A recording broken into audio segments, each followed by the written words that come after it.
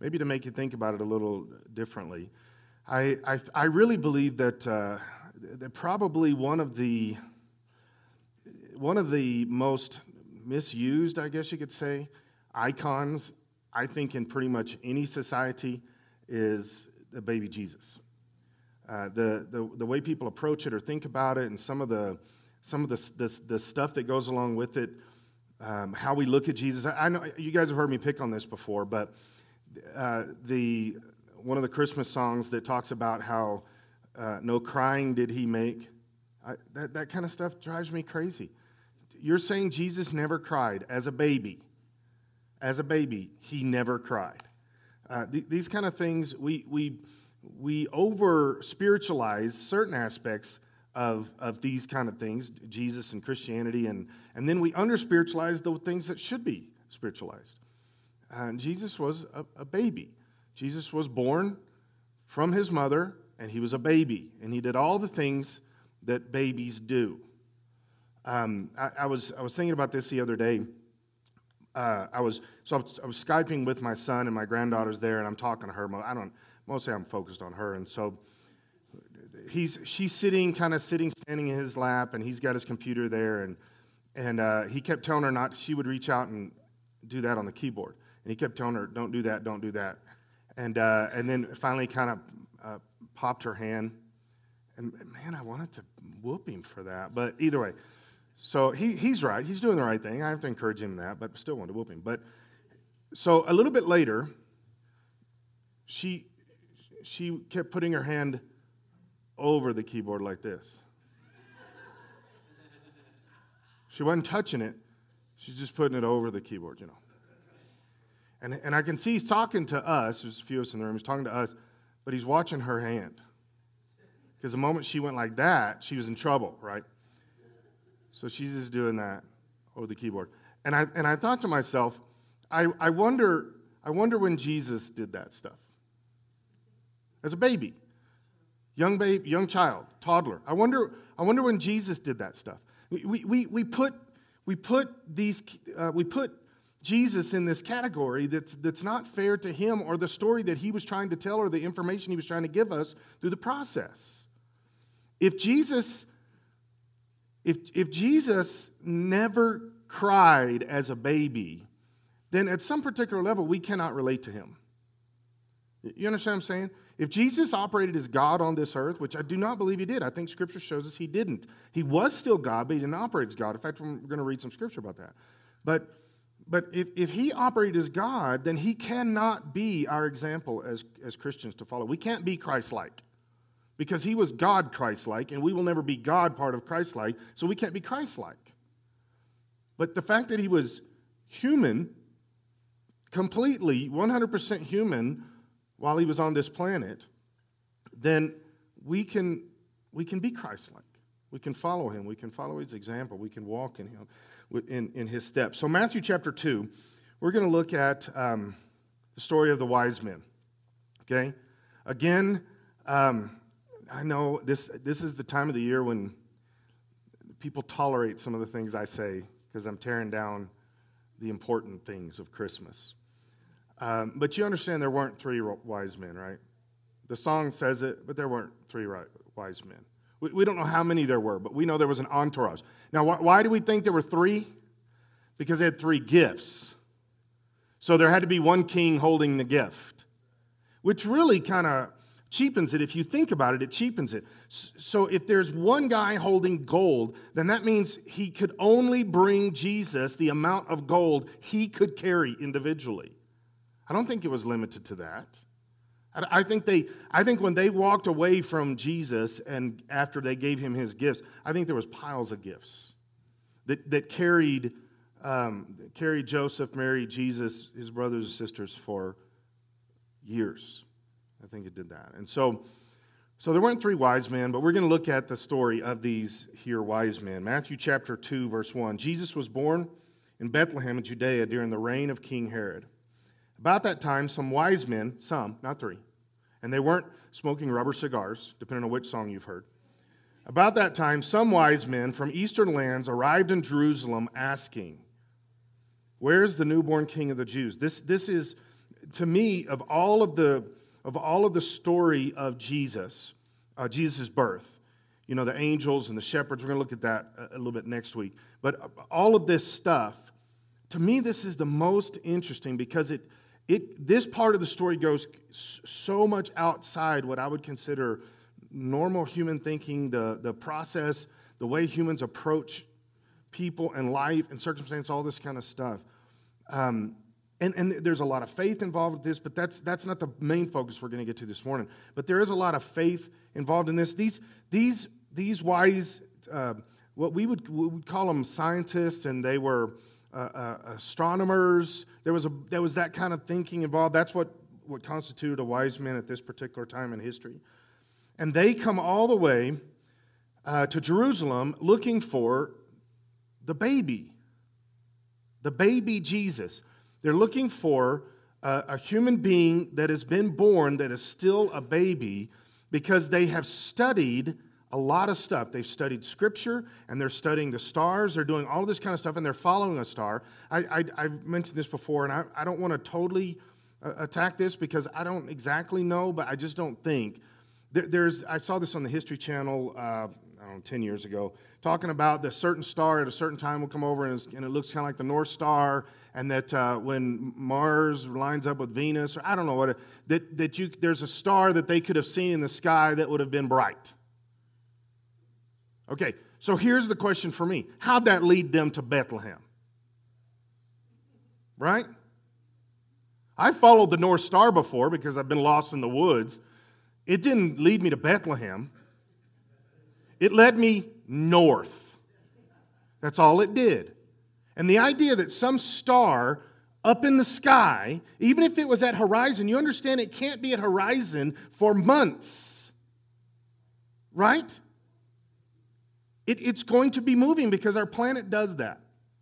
So the idea that somehow a star that is a natural alignment of the planets or something led these wise men to Jesus' house, that literally doesn't make sense. There's no way scientifically, practically, anything that makes sense.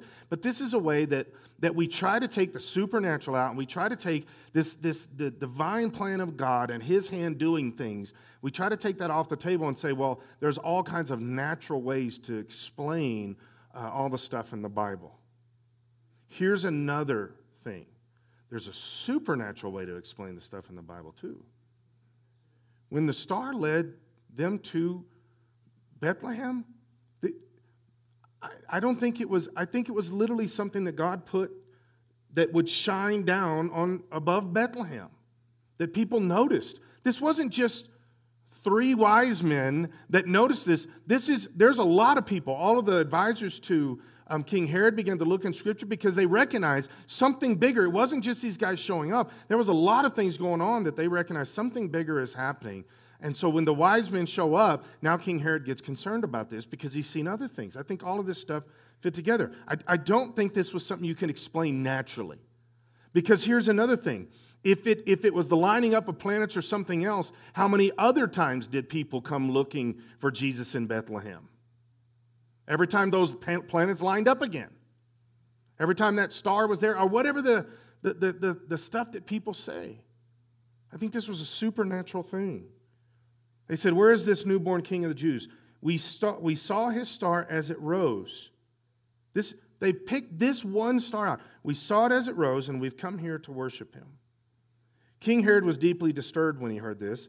As you know, King Herod was seeing this as his throne being challenged. That's the biggest thing for him. This wasn't a spiritual thing for him. Although it is very interesting to me that he knows enough about Scripture and he knows the validity, the important and authority and the validity of Scripture, that he goes to Scripture to figure out where Jesus is. Although he was just being threatened with his throne. King Herod was deeply disturbed, as was everyone in Jerusalem. Why would everyone in Jerusalem be disturbed if this was just a bright North Star sitting in the sky? There's just too many things going on here. He called a meeting of the leading priests and teachers of religious law and asked, "Where is the Messiah supposed to be born?" "In Bethlehem of Judea," they said, "for this is what the prophet wrote." I had a conversation, it's quite a while back now, 6-7 months, something like that, with a devout Jewish man, and he was talking about, I was talking to him about Isaiah 53, and he said Isaiah 53 doesn't have anything to do with Jesus. It doesn't have to do with the Messiah. It's not a scripture about the Messiah or anything. And I told him, I don't think there can be a stronger scripture in the Old Testament that was accepted about the Messiah before the name Jesus was ever uttered. And that everybody in the time frames from when Isaiah wrote it until the time of Jesus believed that that scripture was a prophecy about the Messiah. He said, well, we don't believe that now. But everybody did up until Jesus. It's interesting. I guess you do have the right. I was about to say he doesn't have the right, but he has the right to say we don't believe it now. But you're wrong. That scripture is probably the strongest scripture there is that was accepted by the Jewish community for centuries. That this was a scripture about the Messiah. This is another one. These Jewish guys, these are learned Jewish priests that go to Scripture to see where the Messiah was going to be born, because Scripture tells us. This is what I was talking about over the last couple of weeks, some of the stuff about Jesus, that he could not have got all these prophecies done. He couldn't have got all of this stuff happen. As we took communion last week, I was thinking about some of this remembering of who Jesus is. He could not have got all of these prophecies done. He couldn't. There was no possible way. And these guys knew these prophecies about Jesus. The only way that Jesus fulfilled all these prophecies is supernaturally. He couldn't have done it. It was supernatural. The simple one, they said, okay, he's going to be born in Bethlehem in Judea, for this is what the prophet wrote. Verse 6, O Bethlehem, and you, O Bethlehem, in the land of Judah, are not the least among the ruling cities of Judah, for a ruler will come from you, who will be the shepherd for my people Israel. Jesus was born in Bethlehem. Then Herod called for a private meeting with the wise men, and he learned from them the time the star had first appeared. Then he told them, go to Bethlehem and search carefully for the child. And when you find him, come back and tell me so that I can go and worship him too. Somebody asked me just 2 weeks ago, they said, what about the fact that Pharaoh, when Moses was born, killed all of the first, the boys up to 2 years old, and how similar that is to the story of King Herod and Jesus? I said, you got it right. That is the reason it was like that. It was a pre-story to the story. Everything in the Old Testament sets us up for who Jesus is. Everything in the Old Testament. The Old Testament is about Jesus. That's the point of it. There is no reason for the Old Testament without Jesus. The whole thing is Jesus. The entire thing is Jesus. And every single story sets up the fulfillment of when Jesus comes. Jesus, remember what Paul said, Jesus came to fulfill the word, not to destroy it. He wasn't trying to tear down the Old Testament. He came to close and lock every single thing that was opened in the Old Testament. And he does that with himself.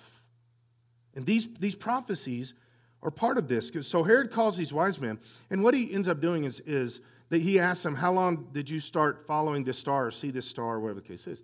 Up to a couple years. So he said, okay, we're going to kill all the males up to 2 years old. Now, here's something that I think is pretty interesting. King Herod believed in the veracity, maybe not the deity, but the legitimacy of Jesus way more than society does today. When you massacre an entire group for 2 years, boys, you believe there's a credible threat there. You believe there's something legitimate about this story. Or at least you believe that people will buy into this story pretty legitimately, right? So Herod is pretty serious about this. And then he tells them, go to Bethlehem. It says they're wise men, okay? They didn't fall for it. They're wise men.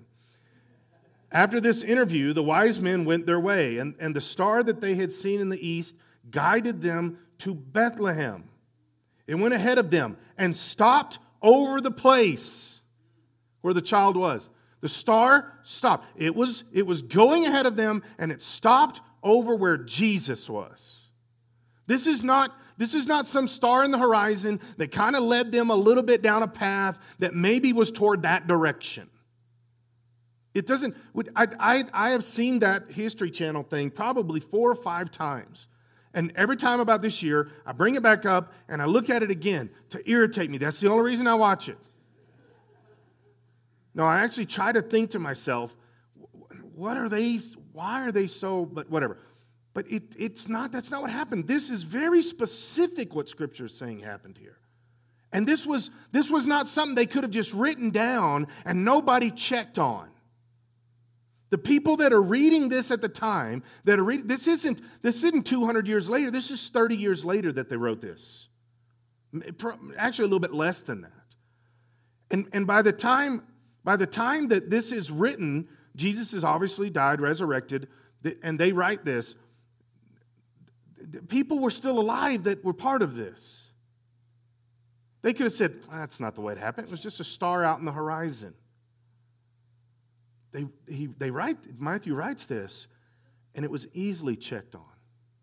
Let me throw this out here just as a side note so you can process this.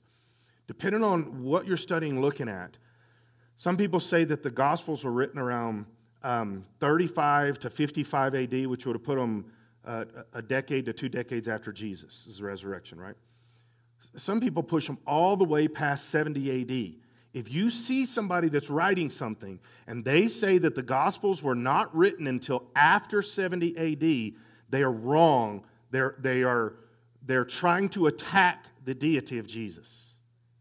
Okay? These can be theologians. They can be, it doesn't matter what denomination, it doesn't matter what group. If they put the writings after 70 AD, they are attacking the supernaturalness and the deity and the power of the Holy Spirit of the writing of Jesus Christ and the writings of the gospel. You say, why? Because Jesus prophesied that the temple was going to be torn down, and the only way that they can make that legitimate is they say these were written after the temple was torn down in 70 AD, 68 to 70 AD. And that means it wasn't a prophecy. They were just writing about something they knew that happened. That's one of the linchpins for this whole thing. Don't you go with the earlier dates. The earlier dates are the legitimate dates that were accepted for centuries and centuries. It's only been in the last couple hundred years that people began to push into a later date mentality. And it's because they can't accept the supernatural. That's the only reason. Okay? It's just a little Bible study thing for you to kind of hold on to there. All right. The star they had seen in the east guided them to Bethlehem. It went ahead of them and stopped over the place where the child was. When they saw the star stopping over the place where Jesus was, they were filled with joy. They entered the house. That's a pretty specific star. Right? Are you following me? See, this is one of the things that we have to wrestle with in our own spirit. You've got to wrestle with this. Regardless of what I say right now, you've got to decide whether you believe this stuff. You have to decide whether this is literally what happened or this is just some kind of writing somebody made up or it's metaphorical. Or you have to decide that for yourself.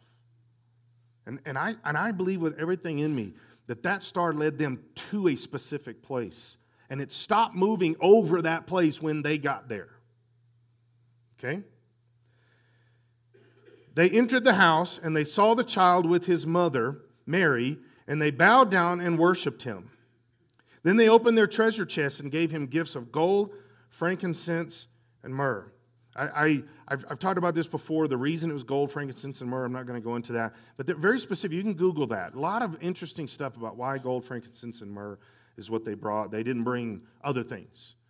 But these guys, this whole troop of people, they come to Jesus. And by the time they get to Jesus, this is another thing with the timelines.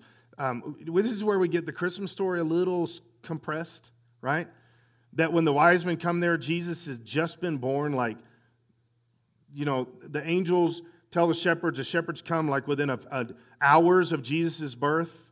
And then we assume that the shepherds were still standing there and the wise men step up and ride up. Except King Herod killed all of the boys up to 2 years old. So Jesus was probably closer to 2 by the time they got there. That's just another thing to mess up your nativity. So Jesus is there. He's a little baby, And these guys come and bow down to him. Have you ever processed that? They come and bow down to a baby. They don't have the ability to say, hey, are you the right one? Jesus can't say that at that point. He doesn't know. Jesus doesn't know who he is at that point. He's a baby. Mary and Joseph, there's no way they let those wise men leave without telling them the whole story. Right? The angels coming and talking to him and cousin John, all this other stuff. They had to have told them the whole stories.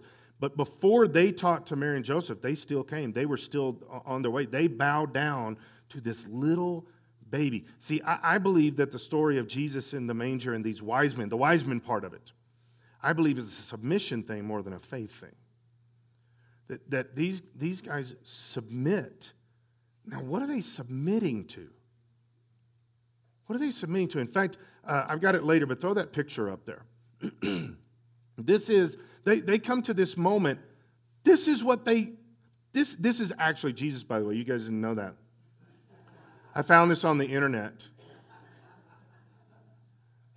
Thomas Jefferson said this was a qualified picture of Jesus on the internet. So here's the thing with me.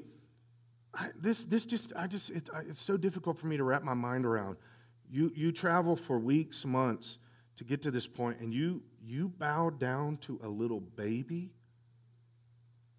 That is some amazing submission to God, His Scripture, the whole story following this star, everything. You get there, and this is a little baby. Did somebody in that group, anybody in that group, go, man, I hope we got this right? They're going to be singing songs about us someday. I hope we got this right. And the little drummer boys stand there going, it's right, you got it right. Now think about this. See, there's a lot of stuff in Christmas. When you really think about it, you're like, what? Wait a second.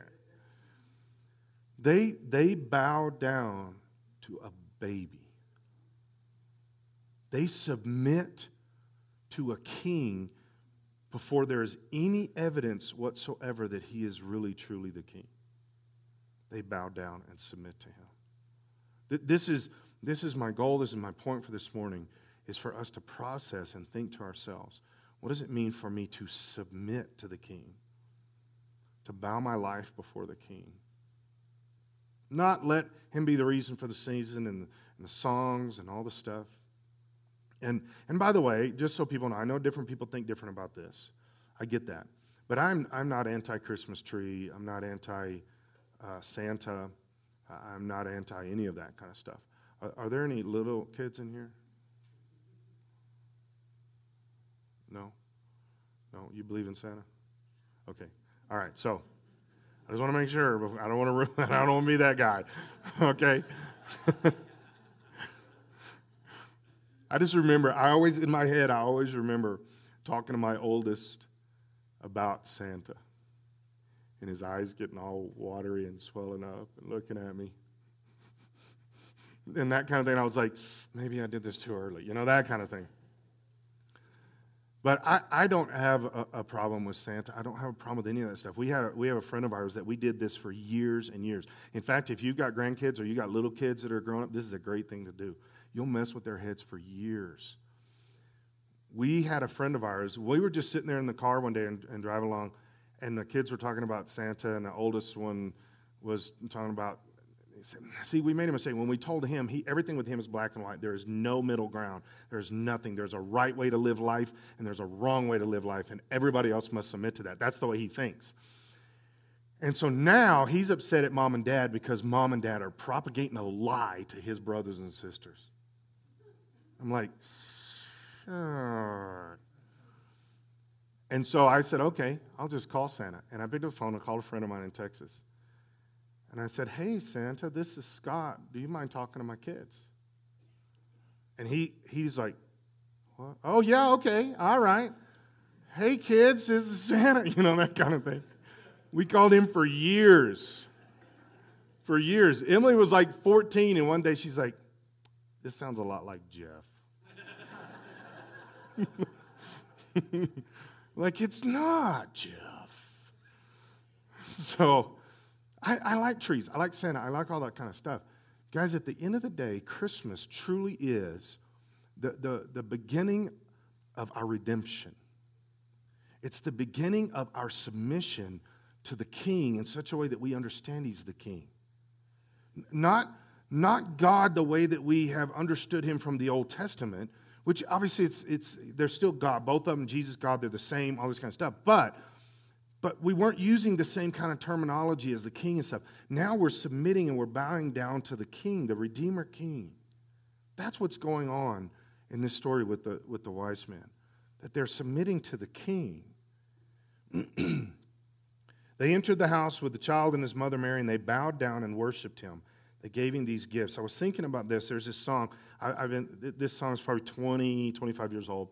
It's by a group named Audio Adrenaline. They were one of the biggest bands, Christian bands at their time. And one of my favorite bands of history, I say history, I don't feel like it was that long ago, but they had this song, I'm Not the King. People were talking about how that they were the kings of Christian rock. That kind of became their moniker. And so he came out with this song, and he said, I'm not the king, I just sing. And I thought that was a powerful line. I say that. Sometimes I say that out loud when somebody's giving platitudes to me or something. I'm not the king, I just sing, or I just preach. I'm not the king. Elvis, the king of rock and roll. LeBron James, they call him King James. Here's something that I have found. When people start putting you up on a pedestal, it goes very quickly to your head. It's called human nature. It is very difficult to not let that happen. It's very difficult to not change when you get power and authority and lots of money. I don't mean a little bit. Actually, I think people change constantly, even with a little bit of money. But when you get lots of money, things change. You can change. This has been one of my issues with politicians. When you have what looks to be like a legitimate politician, and then they go to, and I think it is an appropriate term, when they go to the swamp of Washington, D.C., they don't usually come out the same. Very, very, very rarely does a politician not get corrupted by the system of Washington, D.C. So you think about these things, you think about power, you think about all this kind of stuff and how it messes with people. We were never designed to be kings. We were never designed to be in complete authority like that. In fact, when they were about to put King Saul in charge of them, God warned them over and over, you don't know what a king means. You don't know. And he gives this big list. The prophet spells out this list and says all these things. He's going to send your people to war. He's going to take your money, taxes, all this kind of stuff. You don't want a king. No, we want a king. Because why? Human beings were not designed by God to be that. We were designed by God to be in submission to the king. Now, rule with him, those kind of things, Scripture says we're going to do that, but he's still the king. That's the difference. And this kind of thing, we see this happen. I just saw this week. It really irritated me because I like him and I like his character. Mark Ruffalo, the guy that plays Incredible Hulk. He came out this week, or his last week, do you see that he starts attacking capitalism? Says capitalism is destroying lives, all this kind of stuff. I'm like, Mark, look at your bank account. How did you become what you are? You came because of capitalism. You can't do that in any other country. You can't. America is just about the only place on the planet you could do what you did. And I think I see this with these professional athletes. I see this with all these people. They capture, they grab onto what we used to call the brass ring. They capture the American dream. They get the ability to be something they would never be in any other setting. And then they turn around and they attack the very system that got them where they are. Because why? They start thinking they're the king. They start thinking they're in charge. They start thinking they're... When these wise men, the thing that makes them the wisest is the moment they knelt down before Jesus. That is the definition of wisdom that defined them. You kneel down to the true king. They were so much more learned and understanding than that little baby. They knew stuff, all kinds of stuff. That baby was just figuring out, his hand. Oh, wow. That's where he was. And they bowed down to him. That is the epitome of wisdom. We get to the point where we think we are it.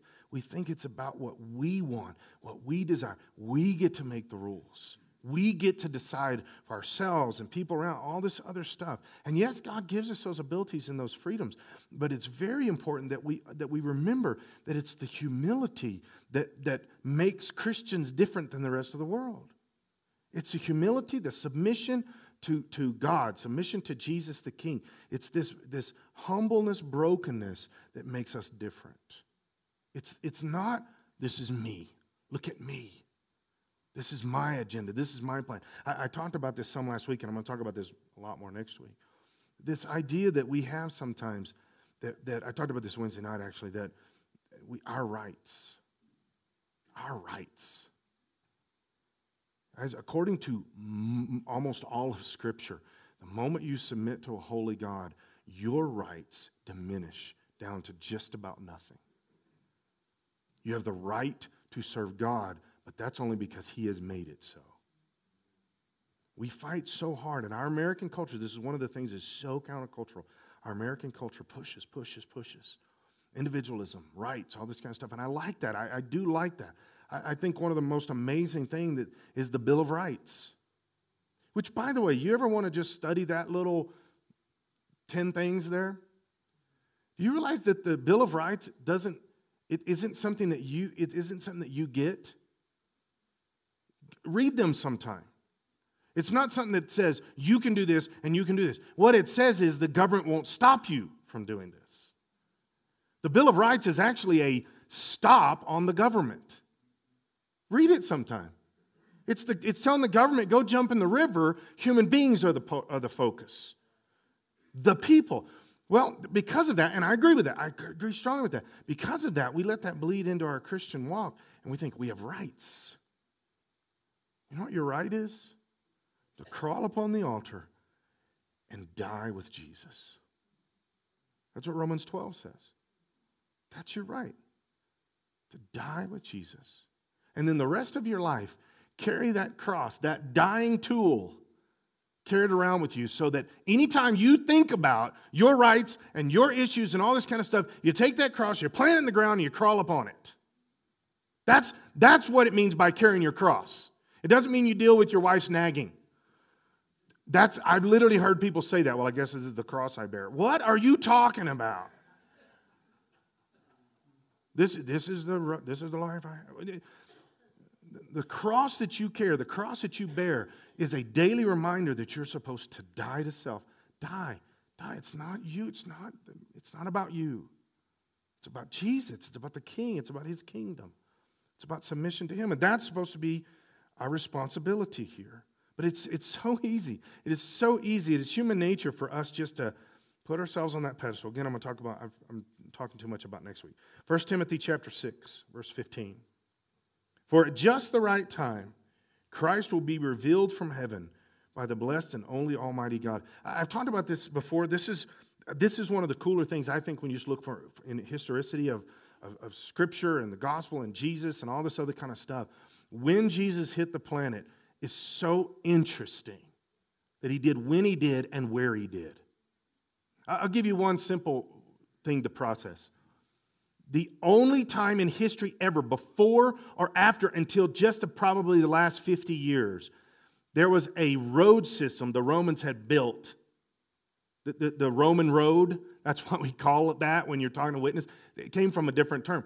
The road system of the Greco-Roman Empire was massive. It was almost all of that part of the world had a road system, paved out, paver road system. And Jesus hits the ground at the time when getting messages to and from places was easiest ever in history. And because of the collapse of the Greco-Roman Empire, wouldn't exist again until the modern Industrial Revolution. Which, by the way, is the time frame that we're in now when I believe Jesus is coming back. I don't think that's a coincidence either. So, little things like that. At just the right time, The King of kings and the Lord of all lords was revealed from heaven. He alone can never die, and he lives in light so brilliant that no human can approach him. No human eye has ever seen him, nor will. Do you understand the significance of that scripture? Because we believe that when we get to heaven, this is something, at least this is the way I grew up thinking, that when we get to heaven, there's a couple basic things. That we'll be standing, holding hands with Jesus, and it will be the same as Jesus, and we'll know everything. That's the way I was told. You'll have your perfected mind, you'll know everything. Anybody else ever hear that? When you're going, I heard that all my life. And then one day I read the Bible, and I realized that's not true. You're going to have perfected minds, you're going to have perfected bodies, you're going to be with Jesus, but you still will never, ever, ever know the completeness of Him. And He could never, ever reveal Himself completely to any of His creation because we're not big enough to handle it. And we won't be big enough to handle it even then. We'll get glimpses, like Isaiah 6, we'll get glimpses. And we'll know more and more. But I believe we'll spend eternity knowing more about Jesus, and we'll never get to the end of that. He's too big. He's too amazing. And this says no one will ever see Him, except when we think about us stepping into heaven, we're going to see Him complete. He's going to be standing there. Is He? In some sense, He is. But He can't reveal the completeness of who He is. It's not possible. It says this here. No human eye has ever seen Him, nor ever will. All honor and power to Him forever. Amen. See, when these wise men bow down to this little baby, there's no way they could have known. They're not even close have known the significance, the transcendence, the eternalness of what they were doing at that moment. There's no possible way. But they did seem to know it more than anybody else. And they did seem to know it even more than us. We seem to know it, even in today when we have all this information. They bowed down to this baby, and we put him on the mantle. Little wood carving. Teach those who are rich in this world not to be proud, not to trust in their money, which is so unreliable. He's picking on money here, partly because money is one of the biggest things ever that you're going to deal with in your life. Okay, there's three basic things you're going to deal with. Money is one of the biggest that you're ever going to deal with. And so he's doing. But this is not limited to money. Anything you put your trust in, more than God, is going to tear down the reality of who He is in your life. Their trust should be in God, who richly gives us all we need for our enjoyment. Tell them to use their money to do good. They should be rich in good works and generous to those in need, always being ready to share with others. They should be rich in good works. This is something that Paul is telling us that God is saying. You should be doing works. I've never understood Christians that fight against the idea of doing works as a Christian. They always say, well, we're saved by grace and works has nothing to do with it. That's true. You're saved by grace. But from that second on, you are a soldier in the body of Christ, in the kingdom of God. You are a cell within the body of Christ. You should be doing what you're designed to do. And if you're not, you're being disobedient. That we push this grace thing so much, which is the only way you can get saved. That's obviously true. But that's not how a Christian should be living. It is not. And if all we do is do the grace, what it does is it's a backdoor way of assuaging our guilt when we're not being obedient. That's what it is. God has told us to do stuff. He has designed us to do. He has designed us for works. And by the way, Scripture says that when we get to eternity, He is going to judge us for those works. It specifically says the works that we do, what we have done. You can only get saved by grace. I would never argue against that. But this is the way I've always verbalized it. I don't know if it's exactly the best way to verbalize it, but it'll work. You don't get saved by works, but you definitely stay saved through them. Because your attitude and your heart and your existence, it's this simple. If you never do anything for Jesus, there's no way you can convince me or Jesus, in my opinion, that you actually love Him and are serving Him. Well, I prayed a prayer once. And you think that's all that Jesus ever wanted? Just to say some words? But never do anything? Never act? Never have your life about this? Never teach, never talk, never do, the cup of cold water? We talked about some of this Wednesday night. The actual legitimate things that Scripture says, do this stuff. Are we doing this stuff? Because as a Christian, how can you legitimately say you're a Christian but not do any of the things he said do? You understand? But we've built this so much in American Christianity. Well, as long as I just pray a prayer and I go to church 3 or 4 times a year, I'm good. Why do we believe into that goofiness? Why do we buy into that stuff? He wants us to be engaged with what he's doing. He wants us to be following. He says, even your money, your money should belong to God. If it doesn't, how can you say your life does? I know I don't preach enough about tithing. I just say it along the way, and I probably need to preach about it more. I know I do. But here's the reality. You cannot say that you belong to Jesus if you're not tithing. That is a basic foundation of obedience. You say, well, no, I love him with everything, except my money.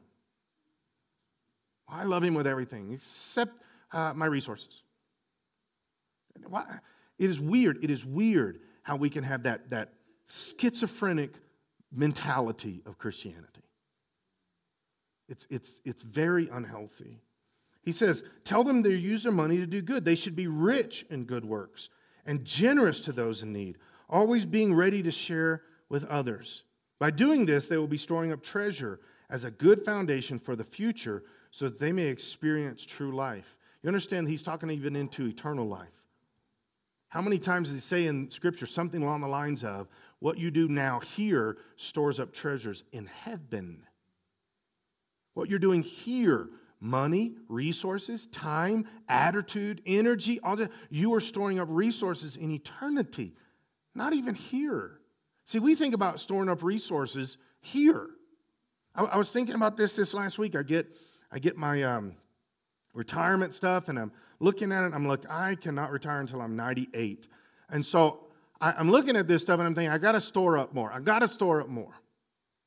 And I'm not, by the way, I'm not against that. I was looking at my retirement when I was saying this, okay. But I think sometimes we put too much emphasis on that. What did all the people do for thousands of years before a 401k? What did they do?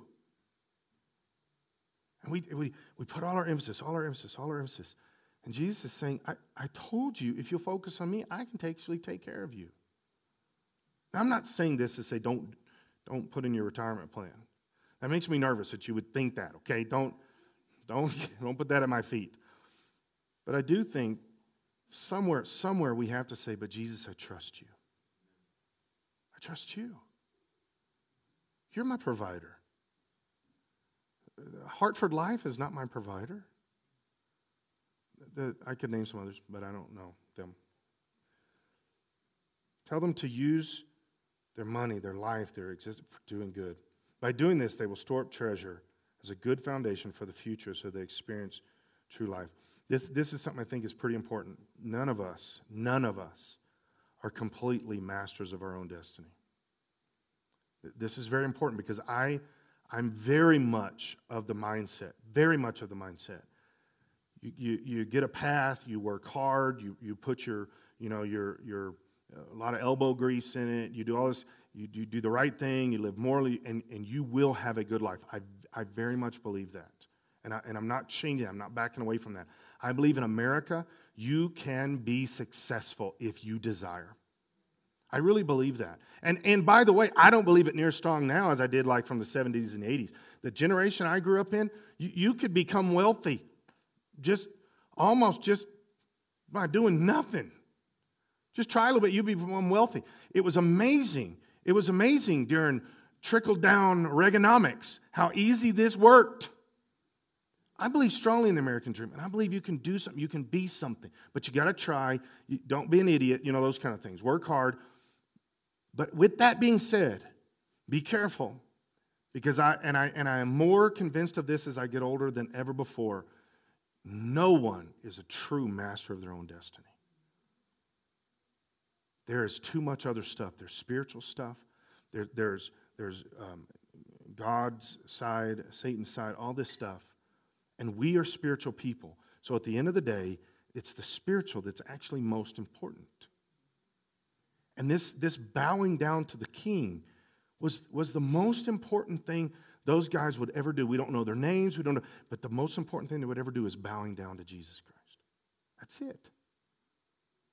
Try hard, work hard. I believe God will even bless you for that. And I believe you can be wealthy. And I don't think being wealthy is wrong. In fact, I think it's a gift from God oftentimes. Jerry Tuttle says this all the time. And I believe strongly with what he says here. That he believes that God specifically has blessed him over the years with resources to finance the kingdom of God. I believe that. I mean, I'm not saying I believe that about Jerry. Jerry believes it about Jerry. I believe that's possible. I believe it about Jerry too. But I think that's a reality. God wants to bless us so we can be resources. We can be the hands extended of God. But at the end of the day, the most important is not that. Most important is, are you submitted to the king? That's the most important. Sometimes submission to the king means you leave every penny behind and you go do what God has told you to do. We know this. He told the rich young ruler that. I watched when Lynn and I, right about the time we were getting married, Linda's parents, who had been very successful pastors, all this kind of stuff, had a beautiful house. I mean, a beautiful, beautiful home that his dad, Linda's grandfather, had built for him, all this other stuff. And they sold all that. They walked away from it all so that they could go be missionaries in Africa. And I thought, but you finally just got here. You just arrived. You can actually be comfortable. They were poor. My family was not really ever poor. We were middle class, upper middle class our whole life. Linda's family was poor. I saw the house she lived in when she was a little girl. My family wouldn't have lived in that house. We wouldn't have, trust me. And they finally get there, and they sell it all to go to Africa. I thought, why would you do that? Why would you do that? Because they're serving the king. The king said, hey, I need you over here. Okay. I need you over here. All right. Submission to the king. That's the point. Submission to the king. Put that Jesus up again. We need to see him. We need to see him as I'm reading this. That's not a bad-looking little Jesus, is it? Philippians chapter 2, verse 6. Though he was God, he did not think of equality with God as something to cling to. Now listen to this sentence. Instead, he gave up his divine privileges. He voluntarily gave up his divine privilege. Put that picture back up. We're going to do a lot. You're doing fine. You're not doing wrong. I just want to see the picture. To do that, he gave up God of the universe to be that. See, if I would have agreed to the whole, I'm son of God and I come to the earth, I wouldn't have started like that. I would have started at about 25. Right? And I would have been chiseled.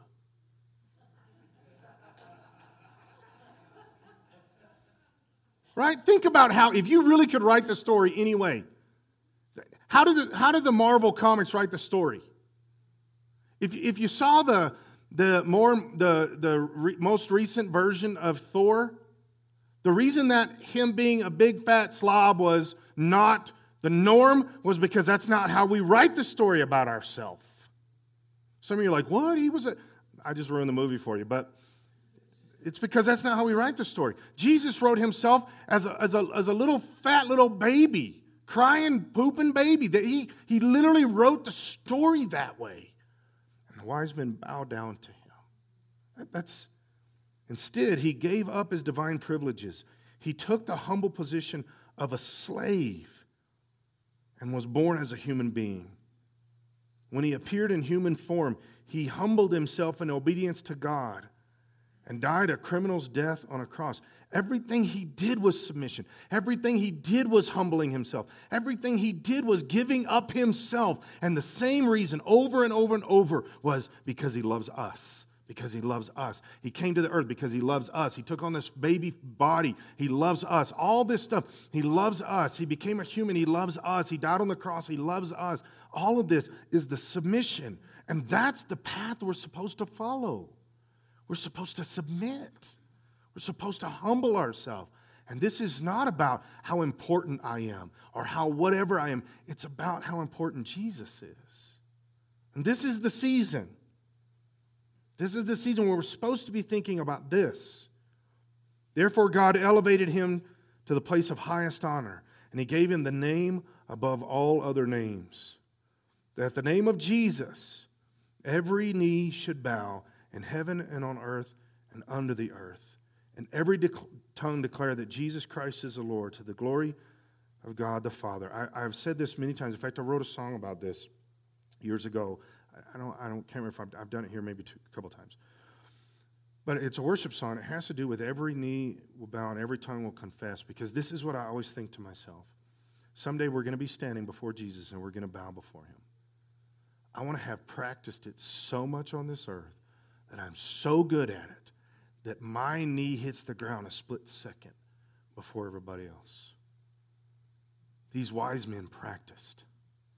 They were practicing something they were going to do in eternity. But the difference is they were doing it to the baby.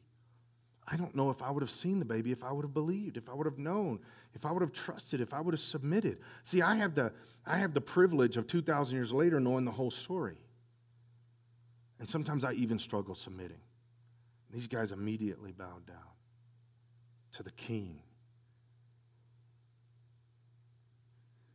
So the question for us this morning, the focus, the question, are we submitting to the king?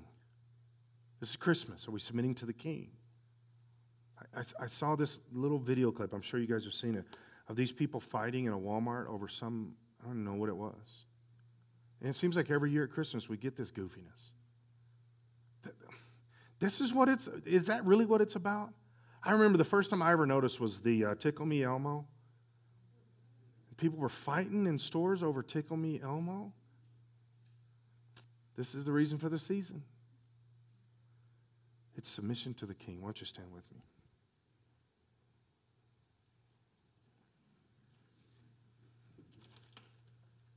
So we're going to pray about this morning, but I would like it to be more of a theme. You got a lot of stuff coming up. A lot of stuff coming up. Some of you have already bought all your Christmas presents because there's something wrong with you. Most of us are going to be over the next couple of weeks trying to figure this out, and some of us will be out on Christmas Eve trying to figure out the Christmas gifts, right? Linda reminded me yesterday, we were at a dinner, and for her women's department, she was talking about, she told some people across the table, yeah, one year in my stocking, I got a big handful of Sweet and Low packets. Well, I had forgot we had stockings, and she likes Sweet and Low a lot. So I went to the kitchen and got a bunch, shoved them into her stocking. Some of you are like me in this. It's going to be a little hectic between now and Christmas. There's going to be a lot of things that will distract you from the focus and the purpose of Christmas. It's great to get kids presents. It's fun. It's great to exchange all this kind of stuff. But somehow remember, it's not just Jesus is the reason for the season, okay? We've so even used that's become rote. But it's submission to Jesus. It's submission to the baby that's the focus of this. Right? Let's pray. God, we surrender ourselves to you. Jesus, you're the king. I'm not the king. Nobody in this room is the king. You're the king. Jesus, you're God. We're not. Lord, at best, we're your servants. We're your children. Lord, help us to serve you, submit to you. God, I give my mind, my spirit, I give my existence to you. I want to submit to you. Lord, I pray that all through this building, that we can submit to you.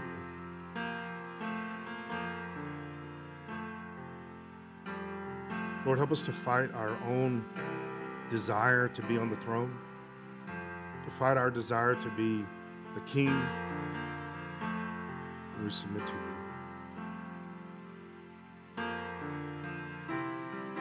Keep your head bowed. I want to give us an opportunity this morning to just ask Jesus to be God over our life.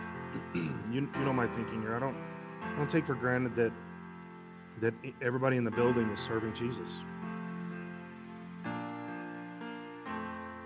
For us to say, Jesus, I need you to be in charge of me. I need you to be God over my life. And basically doing the same thing the wise men did, that we submit. We bow our life to him right now.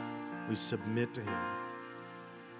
If you say, I need Jesus in charge of my life, he's not God over my life. I need him to be God over my life. We're all going to pray together. I'm not going to single anybody out or anything like that. But if you say, that's me, I need to bow my life to Jesus. I'd like you to raise your hand real quick. Yeah, okay. All right. Okay. All right. Quite a few hands. This is encouraging. You say, Jesus, I need you. So everybody in the room, let's pray this together. If you raise your hand, do the best you can. Do the best you can to make this your personal prayer. But basically, we're just submitting to the King. We're just submitting to the King. So everybody in the room, let's repeat this prayer together. Lord God, I submit to you, God over my life. I ask you to forgive me, wash me clean of anything I've ever done that's not pleasing to you. And I submit myself to you. In the name of Jesus, I pray. Amen.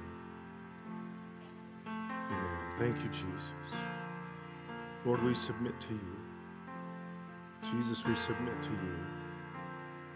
You're the King. We submit to you. In fact, if you're comfortable with this, why don't you just raise your hand to him and tell him, Jesus, I just submit to you. Jesus, I submit my life to you. Everything about my life, my time, energy, resources, I submit myself to you. You're the King. You're the King. I surrender my life to you. Jesus, and I pray for every one of us in this room that through this Christmas season that we'll keep our eyes on you. Jesus, we'll keep our eyes on you. Through the Christmas trees and the gifts and everything else, we'll keep our eyes on you, Jesus. Thank you, Jesus. Thank you, Jesus. God, we ask you to bless us with your Spirit, your presence, your power. God, and I pray for these next couple weeks as we go into Christmas, that you give us opportunities to tell people about you. Lord, help us to use Christmas. Help us to use all the stuff that's there, that's already just sitting there waiting to engage people with the conversation about you being the King. We thank you for this. In Jesus' name.